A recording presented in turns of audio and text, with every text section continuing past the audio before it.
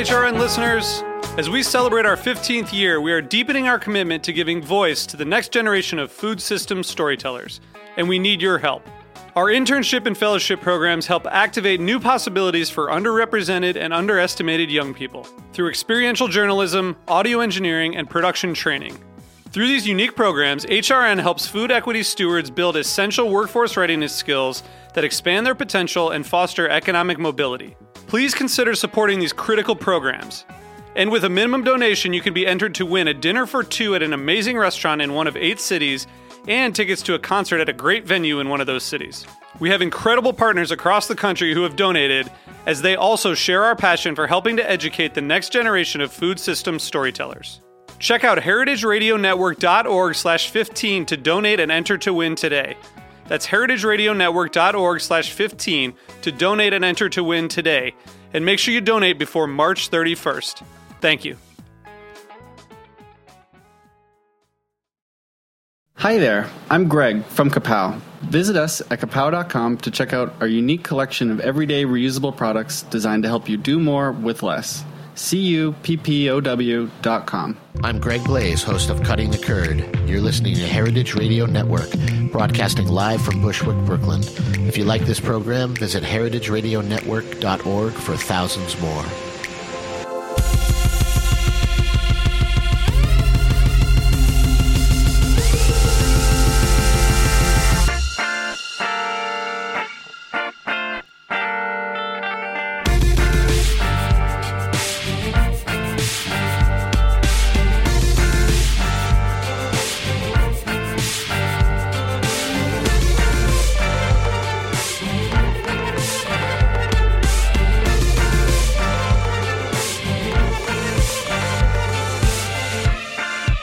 Hey, and welcome to the Food Scene on heritageradionetwork.org.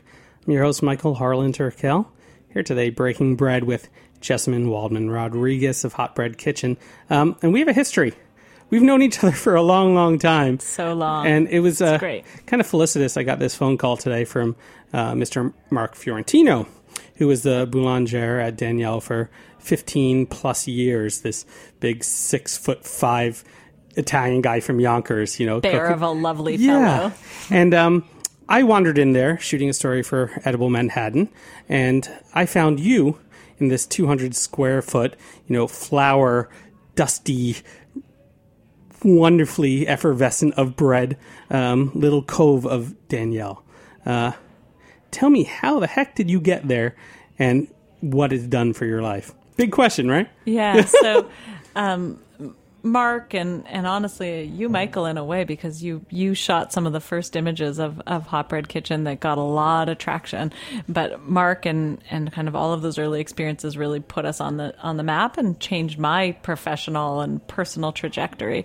But I had this crazy idea early on in my professional career about starting an immigrant women's baking collective, really helping women who have passion and skill in baking leverage that and get good jobs in the baking industry.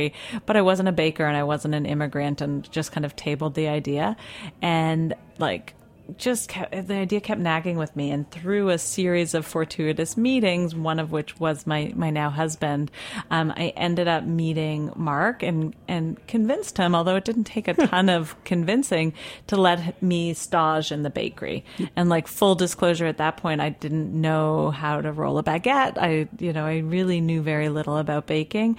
But Mark, he got the vision. He understood that there was a real need for more talent in the industry, and that women could be successful bakers. Yet at that point, he'd never actually hired a woman to work in his bakery. I think he recognized the potential of having more women in the bakery. Yeah, but it's been in your blood. I mean, even in your great maternal blood. Your grandmother used to bake at Perlmutter's in Toronto. No, my grandfather was Perlmutter's in Toronto. So my grandfather was an immigrant from Russia, and he was a baker and started. I said my great grandfather, right? Yeah, my great grandfather, and he started a bakery. And by the time I came around, the bakery had already closed, that branch of the Perlmutter's bakery. But it's definitely in my blood, which my poor Bubby nearly killed her, that I had made the decision after having a master's degree from Columbia to enter the baking field. But she ended up being quite proud. So, I mean, challahs on Friday afternoons felt natural to you. Yeah, so my mom used to bake challahs with me.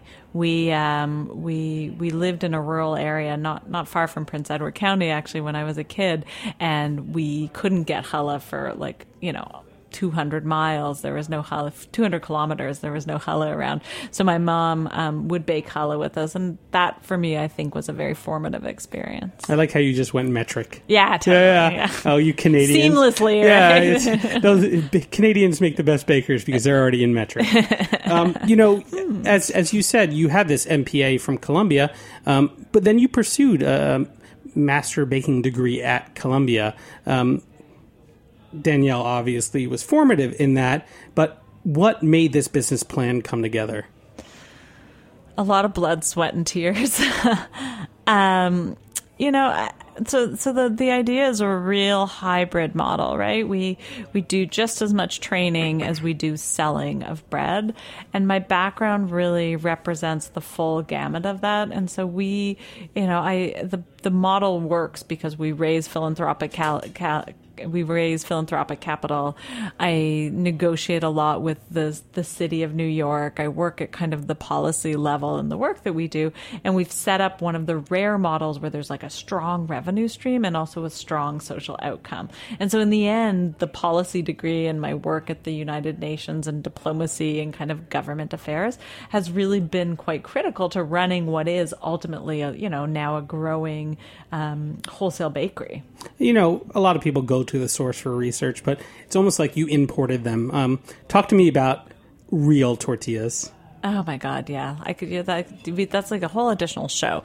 So tortillas in New York City in general are like terrible, and what people call corn tortillas have nothing to do with the true corn tortillas. So the first bread that we ever brought to market was a nixtamal corn tortilla.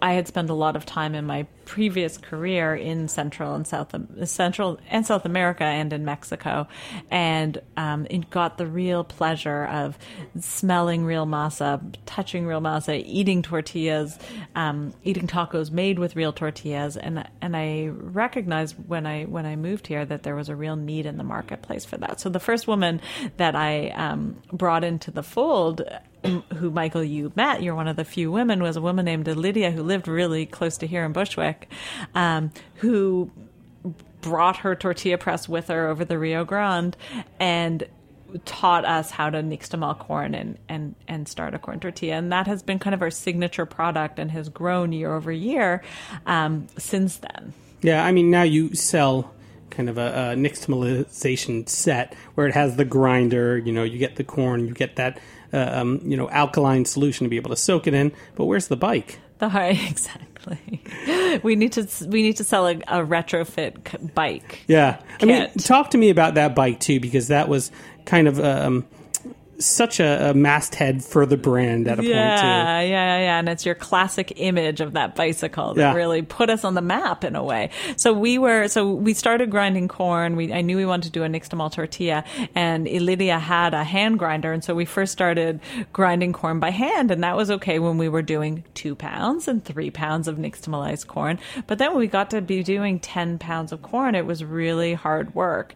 And I recognized that there was probably a machine somewhere that could do this that would probably be plugged in, but that might have been like a little too far along. And I was also looking for big PR wins. So I commissioned through a fortuitous meeting a corn grinding bicycle. I met an architect from Berkeley and had one call with him and explained what we needed. And then a couple months later, a huge box arrived at my door, and in it was the pieces to put together a corn grinding bicycle, along with like a blueprint for how to put it together. So my husband and I, or my boyfriend at the time, put it together, and we used that for about a year to to grind corn, but it was not like ergonomic nor easy to grind corn on. So we outgrew it. And then we got another. Lydia went home to Mexico for the holidays, and she got another corn grinder, and she called me from Mexico, and she was like, Jesse, necesito $400. Like, I need $400. Wire Western Union to me here. And I was expecting her to come back with a little grinder in hand. But instead, like two months later, a huge semi pulled up in front of my truck with a massive, like, I'm not even kidding, like the size of a Volkswagen, made in someone's garage corn grinder. And had to pay the guys on the street in beer to bring it up the steps of my brownstone into my living room at Sunset Park. And we used that one for a while.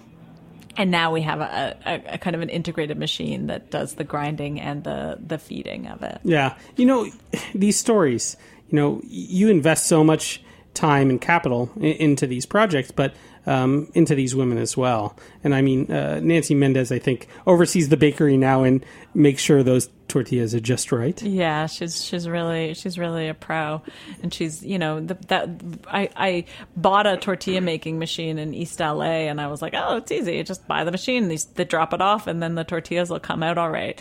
And when it got there, we were like, what the hell what do we do with this machine? And Nancy, who was a graduate in the program, just really took it upon herself to figure it out. She called her cousins, she made the thing work, and now she has, she's really created a lot of value to the company and to herself by having full domain of the operation of the tortillas for us. And that machine does 250 dozen an hour. So they just fly off the machine. I mean, before we talk more about bread, let's talk more about HBK Incubates, because I mean, it supported growth over 100 businesses, 200 jobs in the city. I mean, what it's done to raise the level of bread, but also of staffing immigrant women in New York is kind of unbelievable. Did you see that? I mean, did you see that larger picture when you started, grinding corn in your apartment? Yeah. So, when we, so the answer to that question is no. I had a big vision, but I would have been too humble to ever think that we would achieve what we had achieved. Now, I don't know what I was thinking in starting it if I didn't believe that, because truthfully, you need to get to a certain scale to have impact, and I really wanted to have impact. But there are days when what we have achieved takes my breath away, and then there's days where the breadth of the challenge takes my breath away. And when we moved uptown, so we're in La Marqueta in East Harlem in El Barrio, which is where I think we truly belong. When we moved up there, I really made the decision that I wanted to support the women coming through the training program and starting their own food businesses, and just in general leveraging all of the invaluable information that I had figured out and learned, how leverage that into helping small businesses. So we launched the second program, which is HBK Incubates, and that has become its own animal and its own planet, and we just built out another 3,000 square feet in an adjacent building to really make that program its own and give it its own space and life. Well, I mean, it's the access. Being able to have a commercial kitchen, being able to have business development, being able to have a community around you doing that same thing aggregates a bigger community and better business. Yeah. And it was so autonomous before then. And, this is a market that has existed in New York since the 1930s. I mean, Fiorella LaGuardia built this thing, and markets in New York have kind of disappeared. Only in the past 5 years have we seen these, grand halls of other people working with other people kind of pop up again. How important is that sense of community? So I can't overestimate the importance of being in that market. For us, we don't have a lot of, when we went in there wasn't a lot of other vendors, and we're the only group doing manufacturing. But what I would say is that there's just good bones. The bones of food entrepreneurship are in the space and in the blood of that building. And there's now, a really big initiative Melissa Markovic, the Speaker of City Council, is putting a lot of effort into trying to rejuvenate and reactivate that market. There's a Sunday Vendy Awards, has a Vendy Plaza, and we're seeing a lot of real new excitement around La Marqueta. Yeah, I mean, you've had 30-plus graduates, and again, place these people in wonderful positions, Sidell's, Whole Foods. I mean, most of the best bread in New York probably touch the hands of someone who's gone through HBK at some point. Sweet. No, it's not just sweet. It's true at this point. Yeah. I mean, the footprint, or let's call it the handprint, because there's not much, kneading with feet these days. Or I don't know, maybe it's some kind of therapy. It's humongous, and there's only in the vinegar world. Yeah, only in the grape stomping. I mean, the success stories that have come out of there are fantastic. One of my favorites was the Harlem Pie guy. Yeah. So tell me about Clinton. So Clinton Shabazz is an awesome entrepreneur. We have a partner with NYCHA, the Public Housing Authority of New York, to get more public housing residents into the food incubator. I think they're sick of people running food businesses out of their house because those aren't big houses. And so they've kind of create a pipeline of great entrepreneurs. And the first person to come through that was Clinton Shabazz, the Harlem Pie Man. And so he has a pie business. He sells awesome pies and has for like 20 years on 125th Street in Harlem. And he came into the incubator and he's just exploding. Whole Foods is so excited to have him. They're really invested in their local partners, and they're very excited about getting him because they're teeing up for a store opening on 125th Street. And so in anticipation of that, he's selling at a bunch of Whole Foods, and we just got him a great gig at Barnard. And so this is the way, he's the perfect example of what we can do in the incubator. We didn't have to teach him anything. That guy is a natural born entrepreneur. He's been selling a really high quality product. He has a market for what he does. The only thing we've done is kind of put a spotlight on him for a different audience, and he's a tremendous success for himself. And with Thanksgiving coming up, those pecan pies are freaking ridiculous. Tell me about Fanny Perez. So Fanny, the queen of the pernil. There's no better pernil in the city. She is a woman who graduated from the bread training program and started an Ecuadorian catering business in the incubator. She also has, I should mention, 4 delicious recipes in the new Hot Bread Kitchen cookbook. She has a tortilla de tiesto, which is a really different kind of tortilla that has some salty cheese in it, and a cooked shrimp ceviche, which is tremendous, and a couple of other things. So Fanny's a great success story because she took what we taught her in the bread training program, how to operate safely and securely in a commercial kitchen space, how to produce in volume, and she opened up in the incubator program, and from the incubator she now is able to cater huge weddings, quinceañeras, baptisms out of the kitchen. And I'm telling you, nobody does roast pork like Fanny. I said, well, luckily there are those recipes in the book. We're going to take a quick break and come back, tell you how to make a legit taco, and learn about all the people baking in La Marqueta at Hot Bread Kitchen right now. You've been listening to The Food Scene on heritageradionetwork.org. We'll be right back.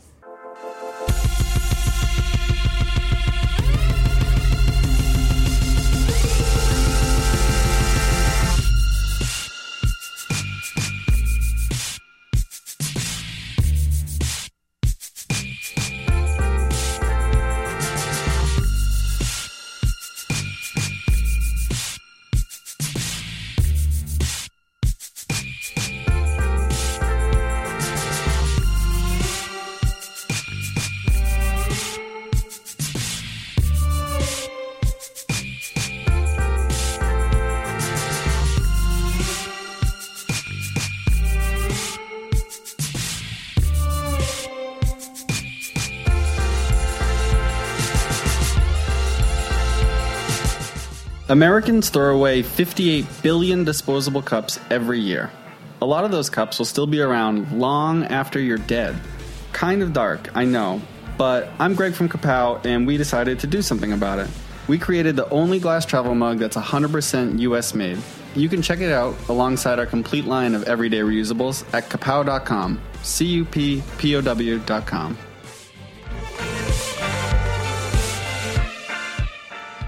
Hey, and welcome back to the Food Scene on heritageradionetwork.org. I'm your host, Michael Harlan Turkel, here again with... I've had so many three-name people lately. Jessamine Rodriguez Waldman. I know it's multiple last names, but I feel akin to you in that way. Yeah, you really started the trend. I think I did. And it was completely because of a banking error when I was in college. Nothing else. I mean, I've always liked my middle name, but... And you also the desire to create really cool initials. That is true. Even though there was a bank in Manhattan called Manufacturers Hanover Trust.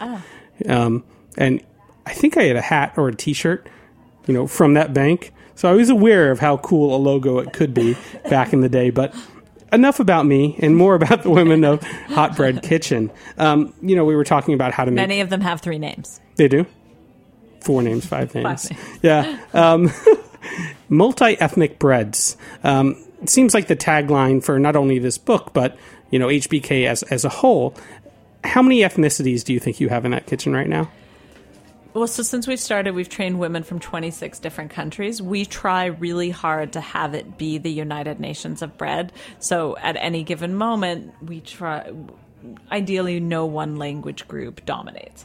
It's funny how it's sort of cyclical. Often, we'll kind of hit the tipping point and there'll be more Spanish speakers on the floor. A year ago, it was like everybody was Arabic speaking. And that changes the dynamic and it makes it a little bit harder to manage, and women aren't learning English as well. So we try to really keep true to the mission, which is United Nations of Bread, truly multi-ethnic. Interestingly, since we moved up to East Harlem, we've been training more women that are born in the U.S. Initially it was really focused on foreign-born women, but we have in the past year, to date, about 25% of the women that have come through the program are born here. Yeah. But have barriers to employment, so are coming out of incarceration or referred through agencies that are helping women coming out of domestic violence. So it's really kind of, something we feel like, what's important to me is serving the community, and that's a lot of what women need. And I mean, it also seems like this blending of cultures too, that even though you're providing ESL, what you are providing equal opportunities for whoever walks in those doors. Exactly. And I mean, talking of bread too, you're blending cultures in the Bialy del Barrio, which is one of my favorite breakfast sandwiches in New York. It's certainly worth going up there for that. And that's simply a Bialy egg and cheese sandwich with as much Valentina hot sauce as you can put on. And a lot of good sharp cheddar. Yeah. But it's toasted up, but it's so satisfying. I mean, the yolk runs on it. Also in the cookbook. Yeah, and there are so many things like that in the cookbook, because you're not just going to learn how to make your Shabbos challah, though you will learn how to make a Sephardic style too. There are so many recipes that take the bread as some kind of canvas or palette and build off of that. What are some of your favorite, we had this bread and we made this meal? Yeah. So the book to me is like the quintessential New York cookbook, because it's about what women cook at home, what they're making and how they're using it, and then what they're doing with it at home. So it's not like, the essential Indian cookbook, but there's definitely South Asian spiced recipes. So one of my favorites in the cookbook is definitely Vanessa's chapati and the beef and potato curry that goes with it.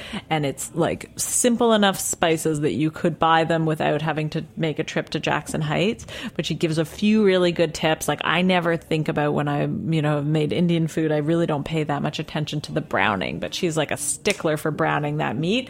Classic culinary tricks, but adding in kind of a different spicing level. It's a really tremendously delicious, successful dish. There's a banh mi. Then, of course, the tacos. There's a whole chapter on masa and how to make good masa, what to do with good masa, and then how to make that into tortillas and gorditas and use your toppings appropriately. So Nancy Mendez gives 2 recipes for carnitas pork. So how to do like a slow and low and then a faster treatment of the pork to get really, really crispy, delicious carnitas. And to never waste your bread too, because you can always make chilaquiles afterwards. Exactly. A really good salsa verde so that you can make the best chilaquiles out of it. Bread pudding, bread salad, which is my household favorite. We eat a ton of bread salad. Do you call it panzanella, or do you just say bread salad? can change up, the language to make it seem or Italian is someday. it bread pudding or is it strata? Yeah, right? Yeah. I love the strata. That's a very Midwest thing. Yeah. I didn't know that for a long time, but now I'm seeing it on every menu. Yeah, breadcrumbs, croutons. I mean, they're versatile, but I know, having had many, if not, I think all of your breads now, there usually isn't any left over. And one of my favorites is still one that is so hard for people to pronounce when they see. Say it. Msemen. Yeah. Msmen?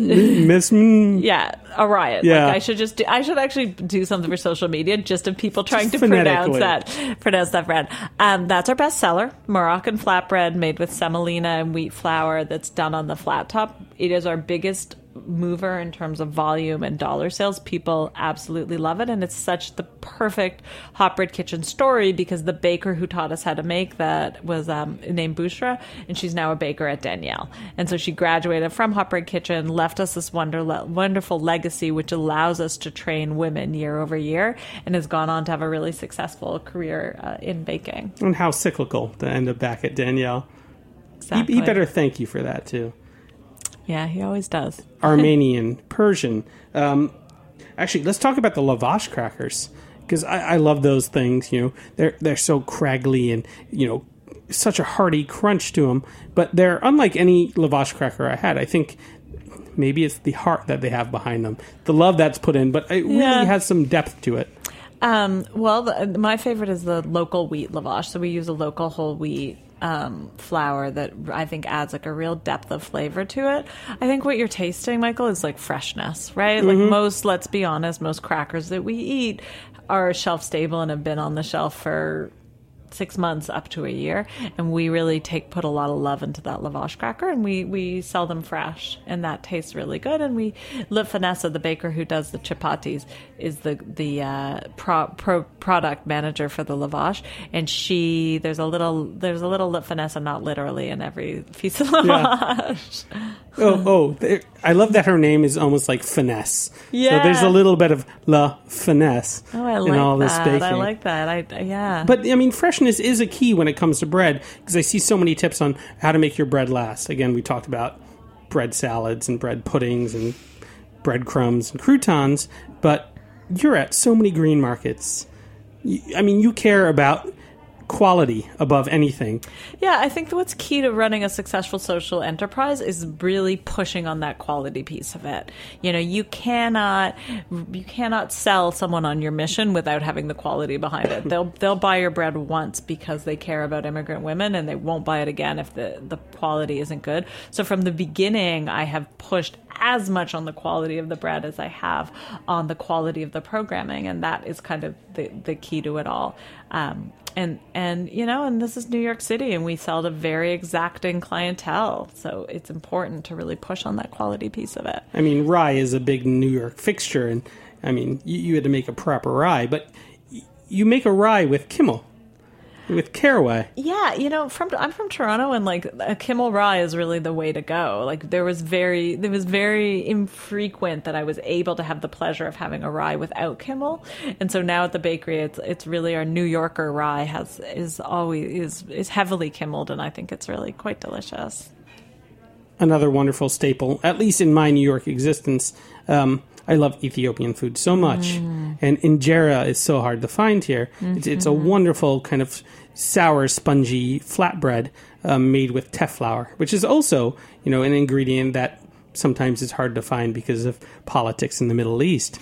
But you've had a wonderful baker go through there that makes just the most beautiful injera. Yeah. So the entrepreneur that makes the injera is actually a man, and his name is Hia, and his company is called Taste of Ethiopia, and he makes really gorgeous injera that we're able to bring to market, and it's a wonderful product, and again, something we get asked for a lot, and so it's nice to be able to put it in the cookbook. And in the cookbook we have two versions, one which is 100% teff and one which is wheat flour, because to the most of the injera that we're used to eating in Ethiopian restaurants is a blend, and the 100% teff can be very intense for someone that's not expecting it. Well, I have an acidic palate. Exactly. I like the sour, so I go for the teff. You go for the 100% teff. It's dark. Yeah. I mean, I'm dark too, It's as you can funky. tell. You're dark and funky. Yeah. I mean, light, Yeah. but dark and funky. Of the 27 countries, that have been represented through that kitchen, I mean, which ones do you think are missing? Which ones are you hoping to walk through those doors someday? Yeah, I mean, I feel like we're just tip of the iceberg. I would love to do some breads from China. Like, I think that there's some really interesting products, and we have never. And it's actually really odd because by far the biggest immigrant sending country to New York City is China, and we've never had a woman in the program from China. And so that's a big question mark and something we push on a lot. So I'm really eager to have that. I think that there's a ton from Central Asia, and we'd love to have a woman come through from Russia. But I'm really open to it. And the reality of it is that we also we respond to the whims of the market. And New Yorkers eat a lot of hamburger buns, and they eat a lot of sliced multigrains. And so sometimes, I wish that the market would allow us to bring more of these interesting ethnic. I wish more chefs were asking for kind of really unique, innovative ethnic breads, because we get asked a lot for hamburger buns, which we are super happy to do. And our hamburger buns are made with our challah dough, and they have a lot of eggs. It's a delicious product, but we can only make what there's an appetite for. And fortunately, the appetite for the msemen developed really quickly. Yeah, well, I think an appetite for the Nani Barbary is going to explode, because you look at the cover of this book, and I mean, it's such a visual bread with black and white sesame all over the top, and these gorgeous cut lines kind of rake down the center.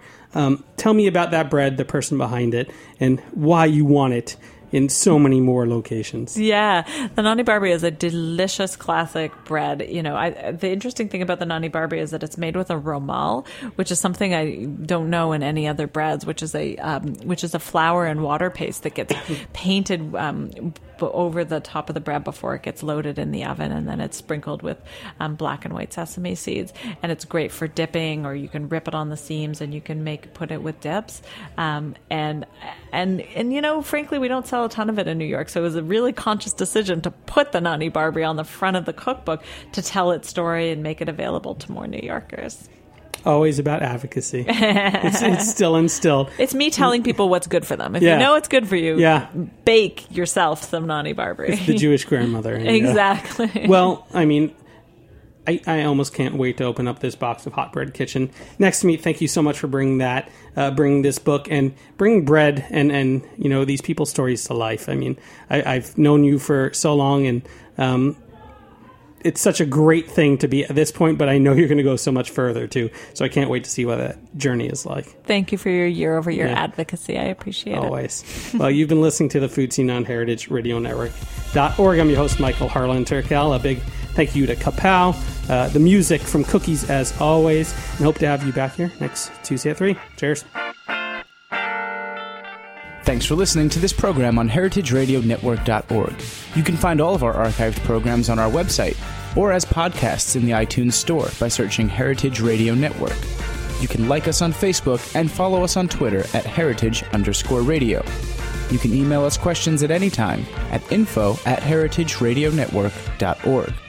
Heritage Radio Network is a non-profit organization. To donate and become a member, visit our website today. Thanks for listening.